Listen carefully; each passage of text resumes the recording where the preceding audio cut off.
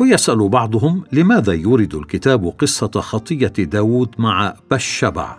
والجواب: إنه يحكي جوانب القوة كما يحكي جوانب الضعف، إنه يروي الحقيقة كما هي، الأمر الذي يكشف لنا أنه لم يمشي على أرضنا شخص كامل واحد إلا المسيح ابن مريم. سادساً، فريد في تأثيره على الأدب.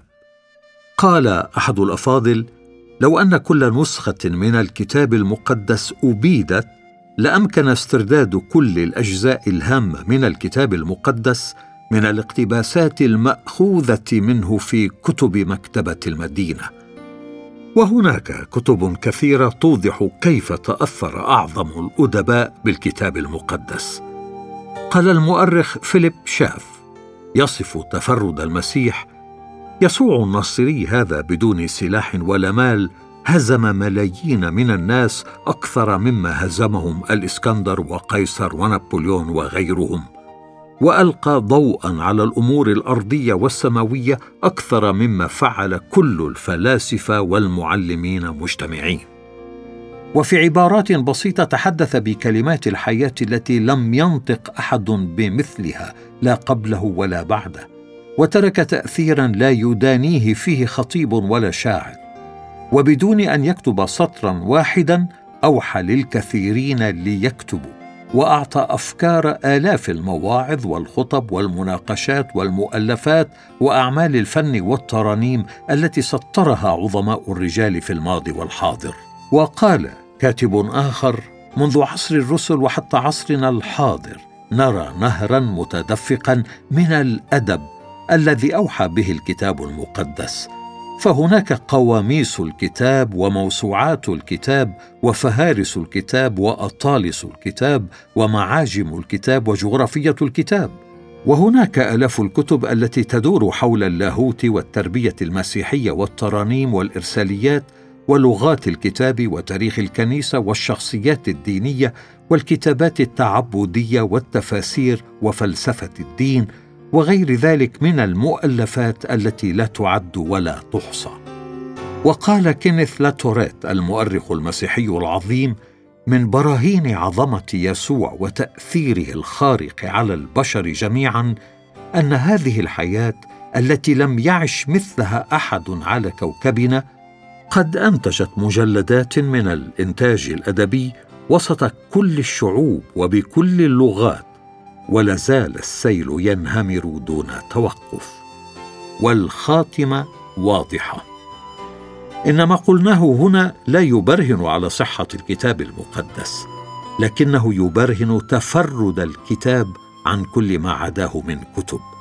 وقد قال لي أحد الأساتذة: لو أنك إنسان ذكي لقرأت الكتاب الوحيد الذي جذب أعظم الانتباه، هذا إن كنت تفتش عن الحق. ملحوظة: كان الكتاب المقدس أول كتاب ديني يؤخذ إلى الفضاء الخارجي مصوراً على الميكروفيلم، وهو أول كتاب قرئ هناك، فهو يصف مصدر الأرض. فقد قرأ رجال الفضاء تكوين الفصل الأول العدد الأول: في البدء خلق الله. ولكن تأمل كيف قال فولتير: إنه لن يأتي عام 1850 إلا ويختفي الكتاب المقدس. ويمكن أن تقول إن هذا أغلى كتاب، فقد بيعت النسخة من ترجمة الفولغاتا اللاتينية التي طبعها غوتنبرغ بمبلغ $100,000، وباع الروس نسخة قديمة من الكتاب المقدس، النسخة السينائية لبريطانيا، بمبلغ $510,000. وقد كانت أطول برقية في العالم هي نص العهد الجديد في الترجمة الإنجليزية المعروفة بالترجمة المنقحة RV التي أرسلت من نيويورك إلى شيكاغو. الفصل الثاني: كيف كتب الكتاب المقدس؟ يتساءل الكثيرون عن خلفية الكتاب المقدس وأقسامه والمواد التي استعملت في إنتاجه، ونقدم للقارئ هنا بعض المعلومات التي تساعد على فهم ذلك، ليزيد تقديره لكلمة الله. أولاً، المواد المستعملة في كتابة الكتاب المقدس. 1. مواد الكتابة. ورق البردي. لم نستطع الحصول على كل المخطوطات القديمة من الكتاب المقدس لأنها كانت مكتوبة على مواد تبلة، معظمها من ورق البردي المصنوع من نباتات البردي التي كانت تنمو في المياه المصرية الضحلة.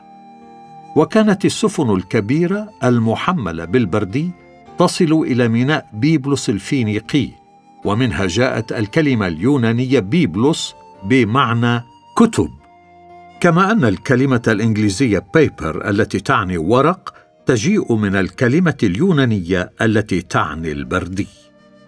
أما طريقة صنع ورق البردي فكانت بقطع شرائح طويلة رفيعة من نبات البردي ودقها، ثم لصق طبقتين منها على بعضهما، طبقة بالطول والأخرى مستعرضة عليها، وتوضع في الشمس لتجف، ثم ينعمون سطحها بحجر أو بغير ذلك من المواد. وكان ورق البردي من سمكات مختلفة، بعضها رقيق جدا. وترجع أقدم أنواع ورق البردي الموجودة الآن إلى سنة 2400 قبل الميلاد، ولا يمكن لمخطوطات الكتاب المقدس المصنوعة من ورق البردي أن تعمر طويلا إلا إذا كانت محفوظة في أماكن جافة كصحاري مصر أو كهوف وادي قمران، حيث اكتشفت مخطوطات البحر الميت.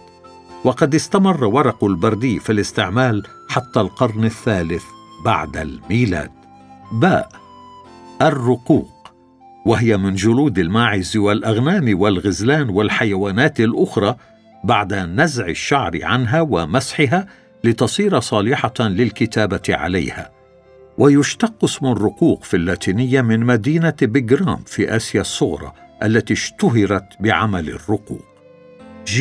الرق، وهو اسم جلد العجل الذي كانوا يصبغونه باللون الأرجواني ويكتب عليه باللون الفضي أو الذهبي، وتوجد اليوم مخطوطات قديمة منه ترجع إلى عام 1500 قبل الميلاد. وهناك مواد أخرى للكتابة مثل الفخار الذي كثر وجوده في مصر وفلسطين، وقد ترجمت الكلمة في الكتاب المقدس شقفة. أيوب الفصل 2 العدد 8. كما كانوا يكتبون على الأحجار بقلم من حديد، ويكتبون على اللوحات الطينية بأدوات حادة، ثم يجففونها لتظل سجلا باقيا. إرميا الفصل 17 العدد 13، وحزقيال الفصل 4 العدد 1. وكانت هذه أرخص وسيلة وأبقاها على الزمن، كما كانوا يكتبون بقلم معدني على ألواح خشبية مغطاة بالشمع. ثانياً، أدوات الكتابة. قلم من حديد للحفر على الحجر. قلم معدني مثلث الجوانب مسطح الرأس للكتابة على لوحات الطين أو الشمع.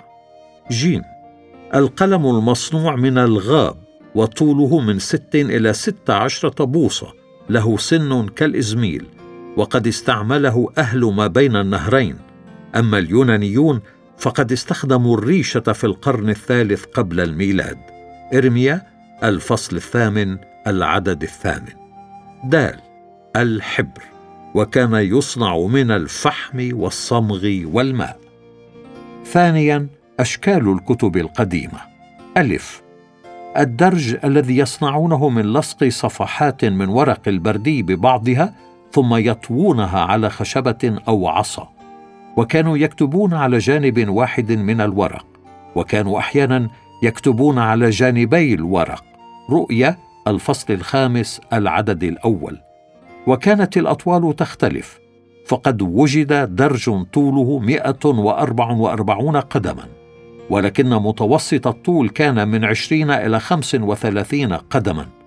وقد قال كليماخوس أمين مكتبة الإسكندرية إن الكتاب الكبير مجلبة للتعب.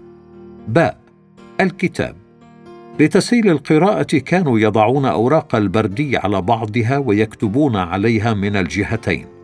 وقد قال جرينلي إن المسيحية كانت الدافع الأساسي لتطوير شكل الكتاب إلى الشكل الذي نراه اليوم، وقد ظل المؤلفون يكتبون على الدرج حتى القرن الثالث الميلادي.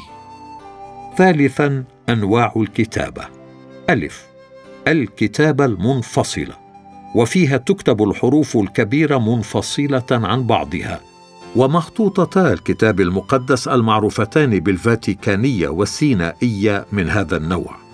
باء، الكتابة المشبكة، التي تكتب فيها الحروف الصغيرة مترابطة، وقد بدأ استعمال الحروف المشبكة في القرن التاسع الميلادي. وقد كتبت المخطوطات العبرية واليونانية بدون فواصل بين الكلمات، كما أن التشكيل في العبرية بدأ في القرن التاسع الميلادي.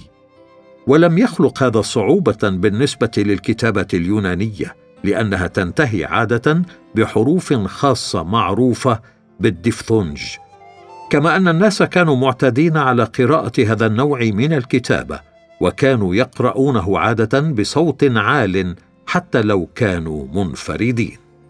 رابعاً، أقسام الكتاب المقدس. ألف، الأسفار، انظر الفصل الثالث. باء، الإصحاحات، جرى أول تقسيم للأسفار الخمسة الأولى عام 586 قبل الميلاد، إذ قسمت إلى 154 جزءاً لتسهيل قراءتها مرة كل 3 سنوات، وبعد ذلك ب50 سنة قسمت إلى 54 قسماً، كل قسم منها قسم إلى 669 جزءاً لتسهيل الرجوع إلى الآيات. أما اليونانيون فقد قسموا الكتاب المقدس إلى أجزاء عام 250 للميلاد، وكانت أول محاولة لتقسيم الأسفار إلى إصحاحات عام 350 للميلاد على هامش النسخة الفاتيكانية، ولم تتغير هذه الأقسام حتى القرن الثالث عشر، عندما قسم الأسفار إلى إصحاحاتها المعروفة حالياً ستيفن لانغتون، الأستاذ بجامعة باريس، الذي أصبح فيما بعد رئيس أساقفة كانتربري. جيم، الأعداد، أول تقسيم مقبول في العالم كله حدث عام 900 للميلاد تقريباً، وكانت الترجمة اللاتينية المعروفة بالفولغاتا أول مخطوطة يتم فيها التقسيم إلى إصحاحات وإلى أعداد في العهدين القديم والجديد.